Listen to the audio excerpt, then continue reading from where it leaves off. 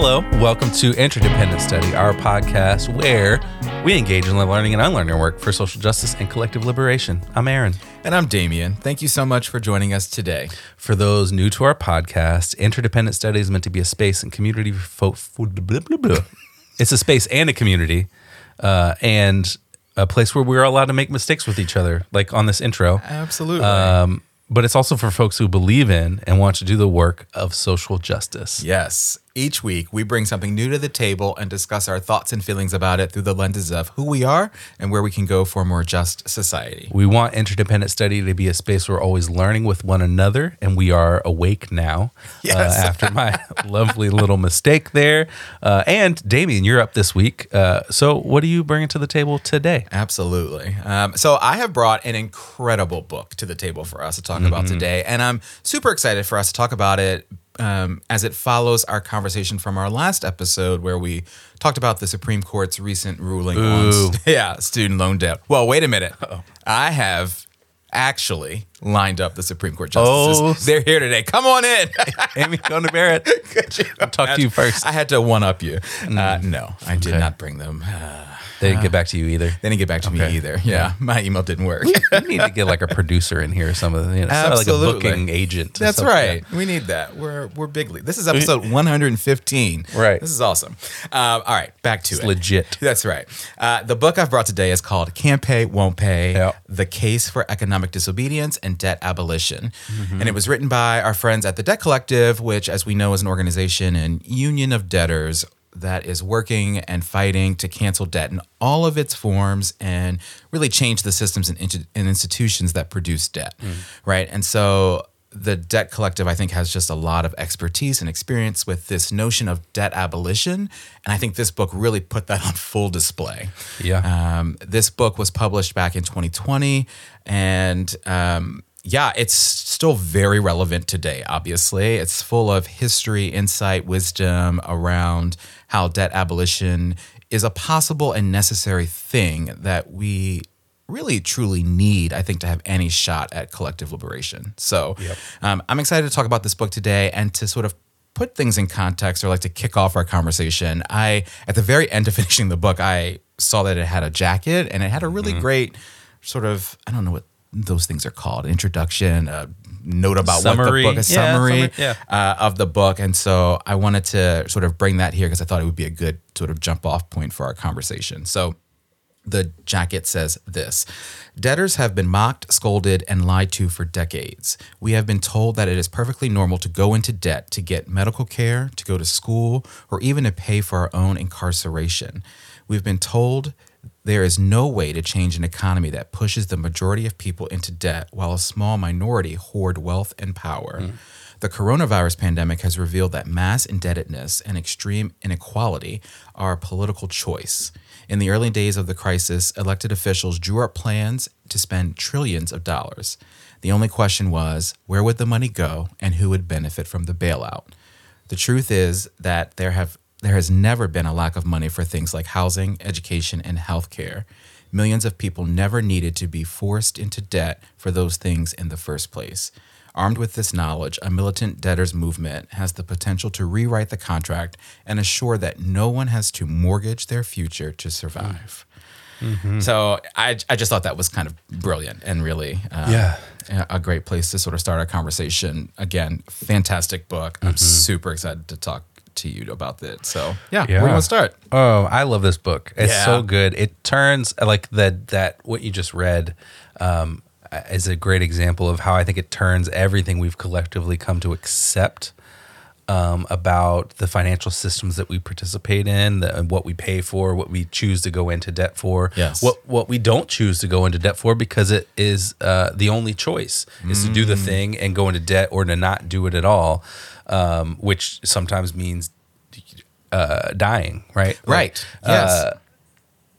So I think it names the ways that those systems operate and gives space for there to be another way. Absolutely. And I think it's just so good at doing that. So in the introduction, it lays out how student loan debt has exploded Right. over the last 60 years. Yeah. So this is a great example of the ways that it flips what we know and accept to be sort of permanently true on its head. So in 1960, student debt was not a measurable figure. It was $0. Yep. 1960, right? Because we were publicly funding higher education. In 2000, it was $200 billion, which that's a lot of money. Yes. It's a lot. In 2012, it hit $1 trillion. Yes.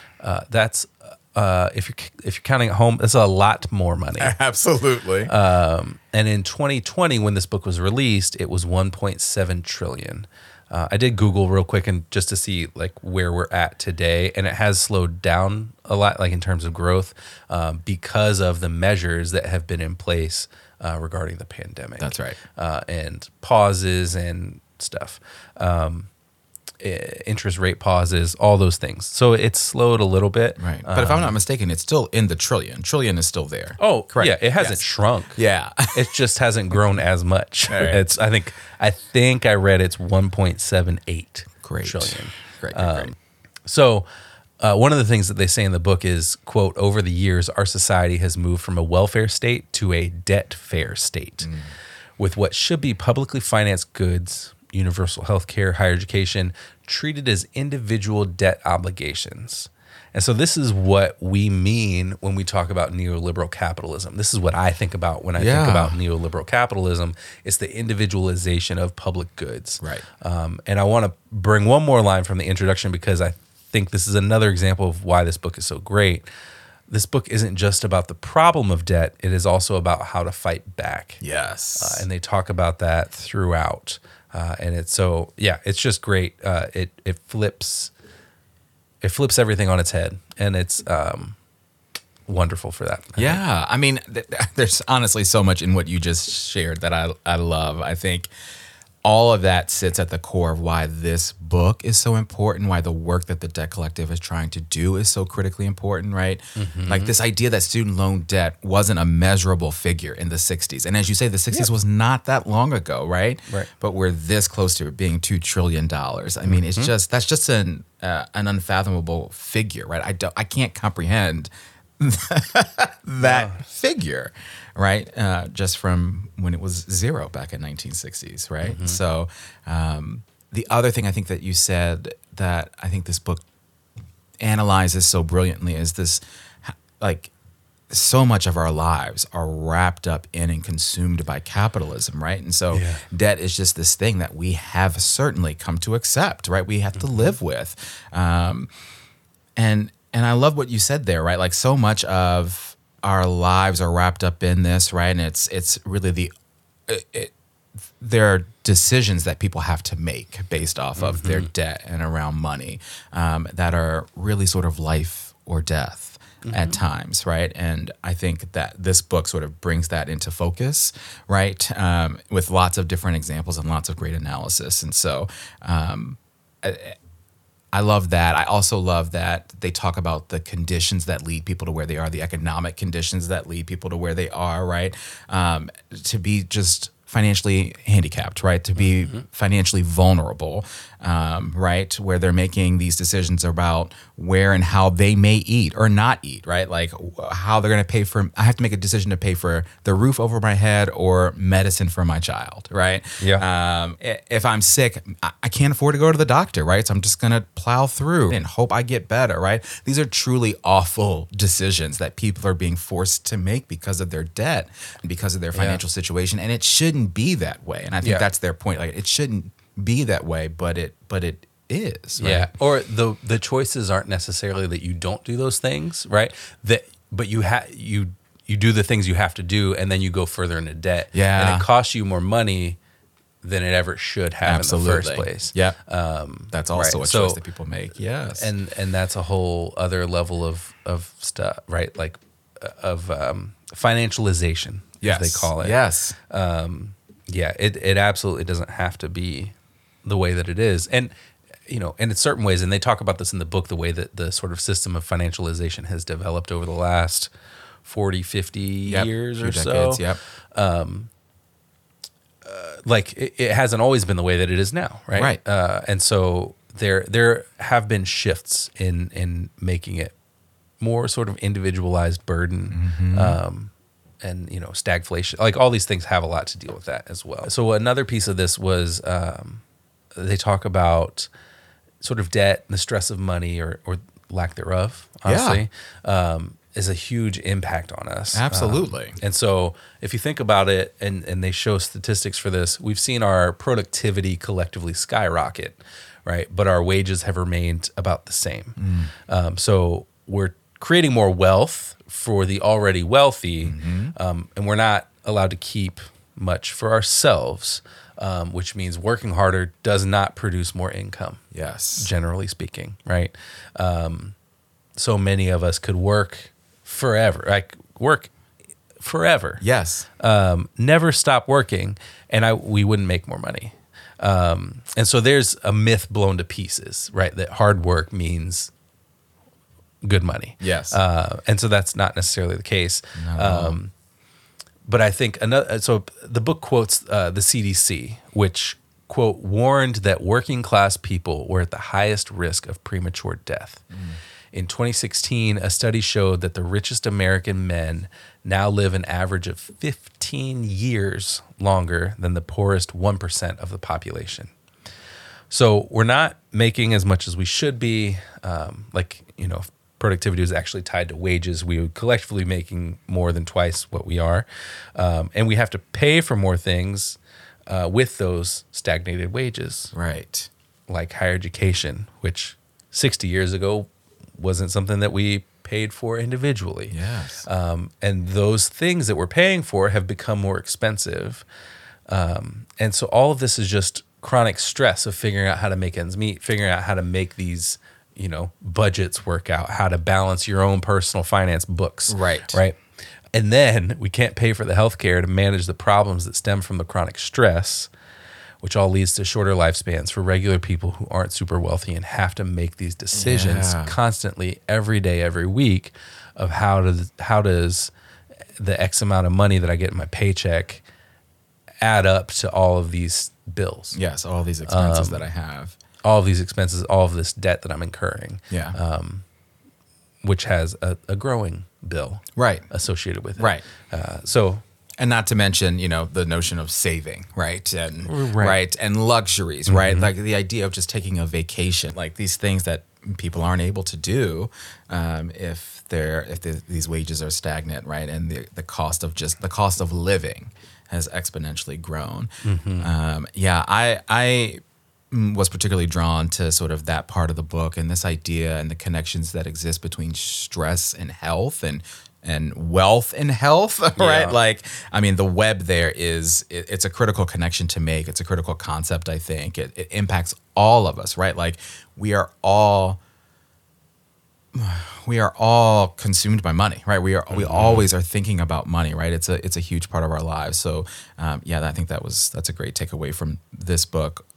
One of the other things that I highlighted in chapter 1, which I think will resonate with everyone listening to this podcast right now. They say, quote, "The fact that employers refuse to provide living wages enables creditors to loan more money with interest to desperate workers. In this sense, our bosses and lenders collude to rob us twice, first by underpaying us, and then by charging us interest to borrow the money we need to make ends meet." Right? Like that's such an incredible insight into sort of what's happening here. It connects to what you talked about, right? And, I think one of the things that this book also illuminated for me is this idea, right? You talked about individualism, right? And, but the reality is we're all facing this. We're all experiencing this in some way, right? And so there have been times in my life where I have literally lived paycheck to paycheck, right? And I have had like insurmountable credit card debt. And that is just not a way to live. Like the stress, the burden, the weight on my shoulder that I had to think about like how I was going to just live a life not above my means by any stretch of the imagination, right? Just live and also get out from under this debt. I mean, that was difficult, right? And it's even harder for lots more people, right? And so that's not a situation that's unique to me by any means. And so that's another thing that I love about this book and this work that the Debt Collective is doing to try to sort of show us all that we're all in this, right? Yeah. And I think that so many people are working, and they're not making enough, right? Like we talked about that. Wages haven't kept up with productivity, and especially when you're getting started in your career, those entry level positions in large cities like aren't paying what they should be, right? To be able to live in said city, right? Yeah. So it's just, it's just terrible. And I think, it sort of leads me to think, how do we get to a different place? And one of the themes here on the podcast that we have, I think, is that we all have to dream of the world we deserve, the world we need to actually meet our needs. Yes, right? yes. So this quotation I pulled speaks directly to that. They said, quote, "It is time to expand our imaginations of what's possible, moving beyond idealizations of a welfare state to what we might call a solidarity state." Yes. A state that not only redistributes resources to beneficiaries, but also democratizes control over how these resources are produced, allocated, and managed, which I think is so spot on.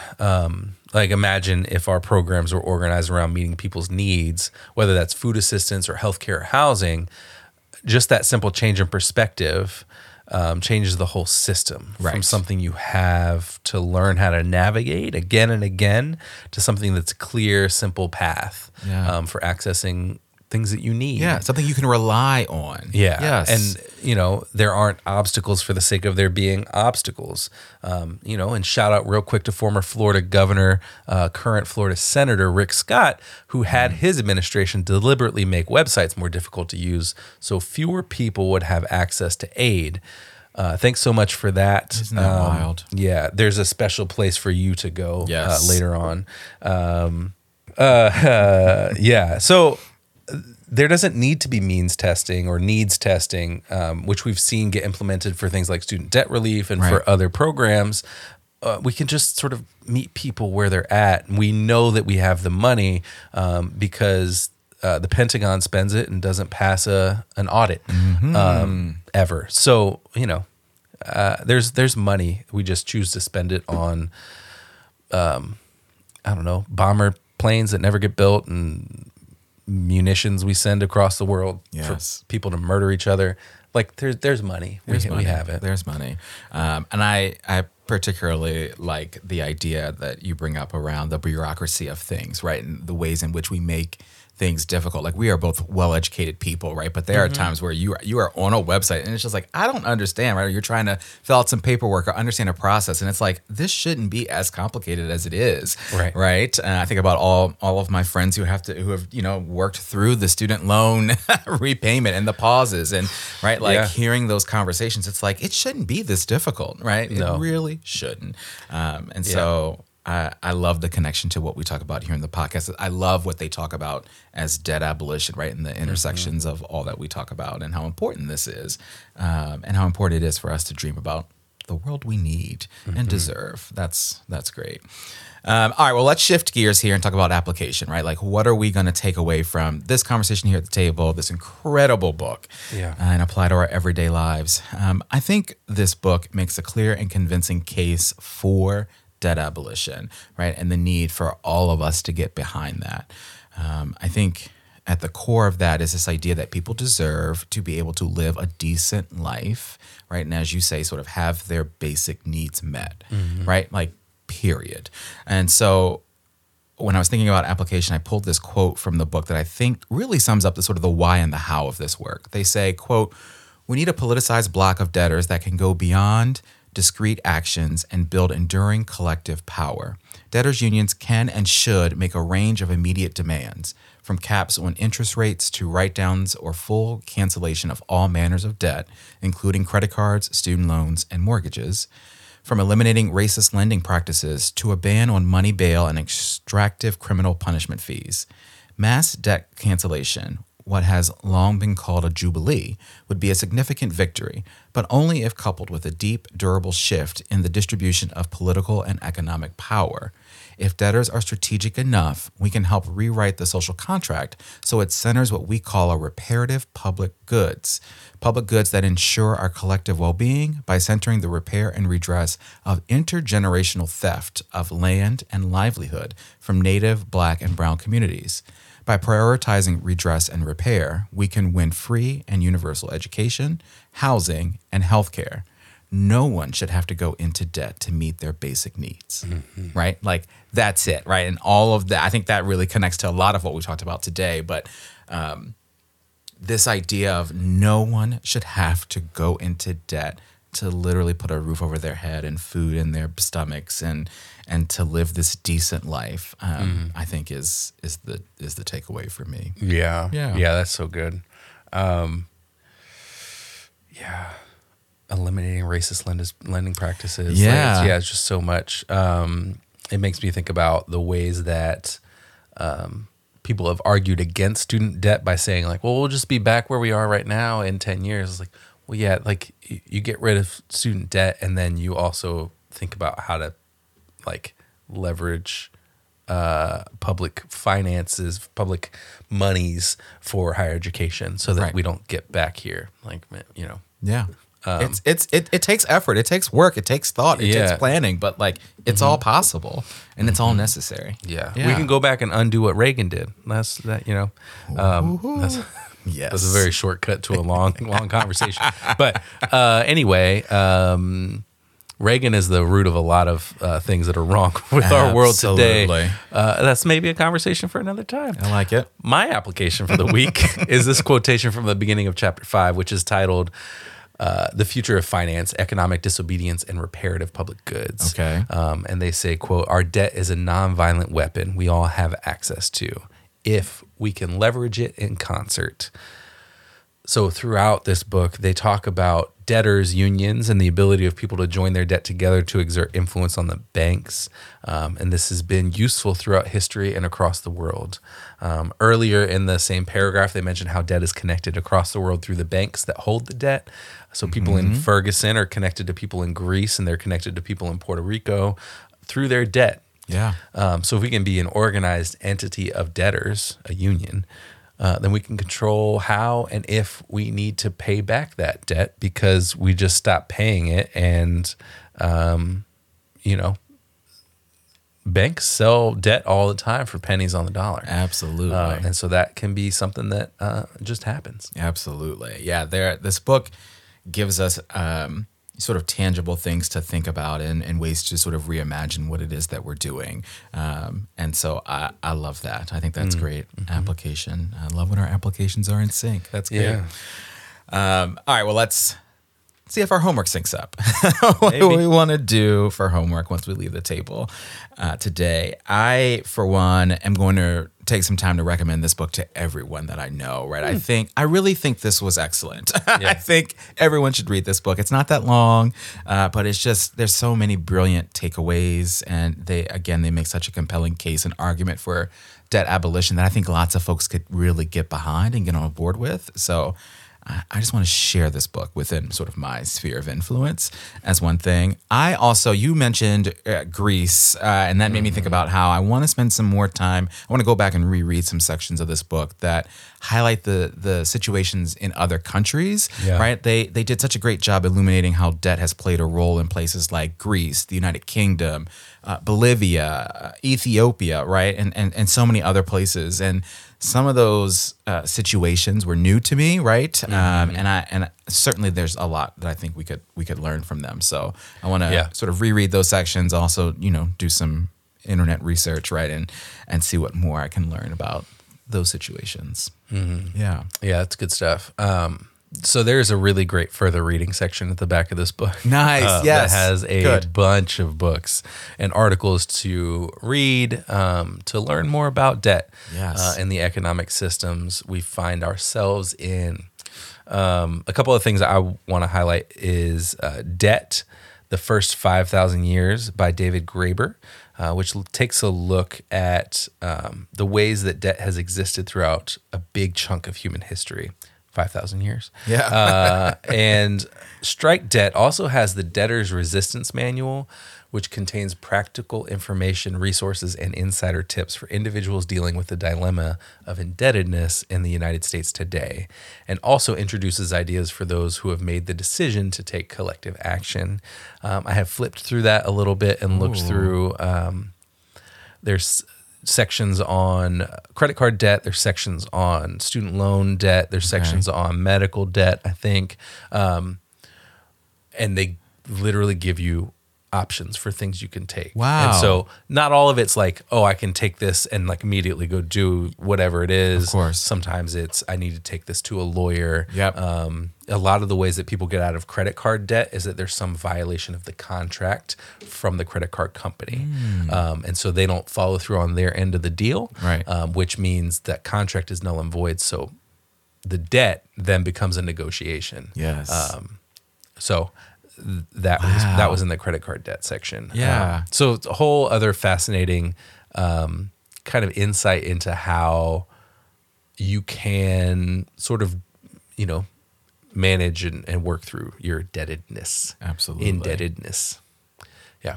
Absolutely. Oh, that's great. Yeah, I didn't have time. I just finished the book, so I didn't have time to keep going and look at the further reading section. So I'm glad you brought that up. Thanks for that reminder. Yeah.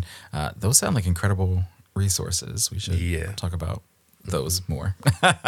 Maybe bring them to the table. I like it. All right, Aaron, my friend, you're up next time. What are you bringing to the table in our next episode? Well, maybe connected to this. Yeah. This week, I'm bringing a documentary called Class Dismissed. Okay.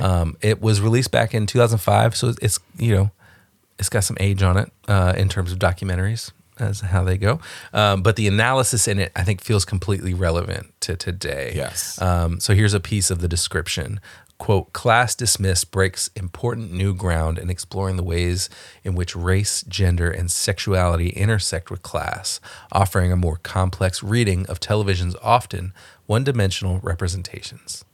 The video also links television portrayals to negative cultural attitudes and public policies that directly affect the lives of working class people. Yes. And we watched a trailer earlier today to sort of, verify that this was going to be a good choice to bring here and talk about. And it's got a lot of great people in it being interviewed who bring up a lot of really great insight and analysis into media and its portrayal of working class people across all spectrums. Yes. And so I think it's going to be a great discussion about the limited ways that class is portrayed in our media. Absolutely. And where can folks find this great documentary? Oh, Why yeah. don't you mention that? We are watching it on Canopy. Yes. Bringing it Again, back. a great platform featuring a lot of great stuff just like this. Absolutely. Very good. Well, I'm excited to watch it and talk about it in our next episode.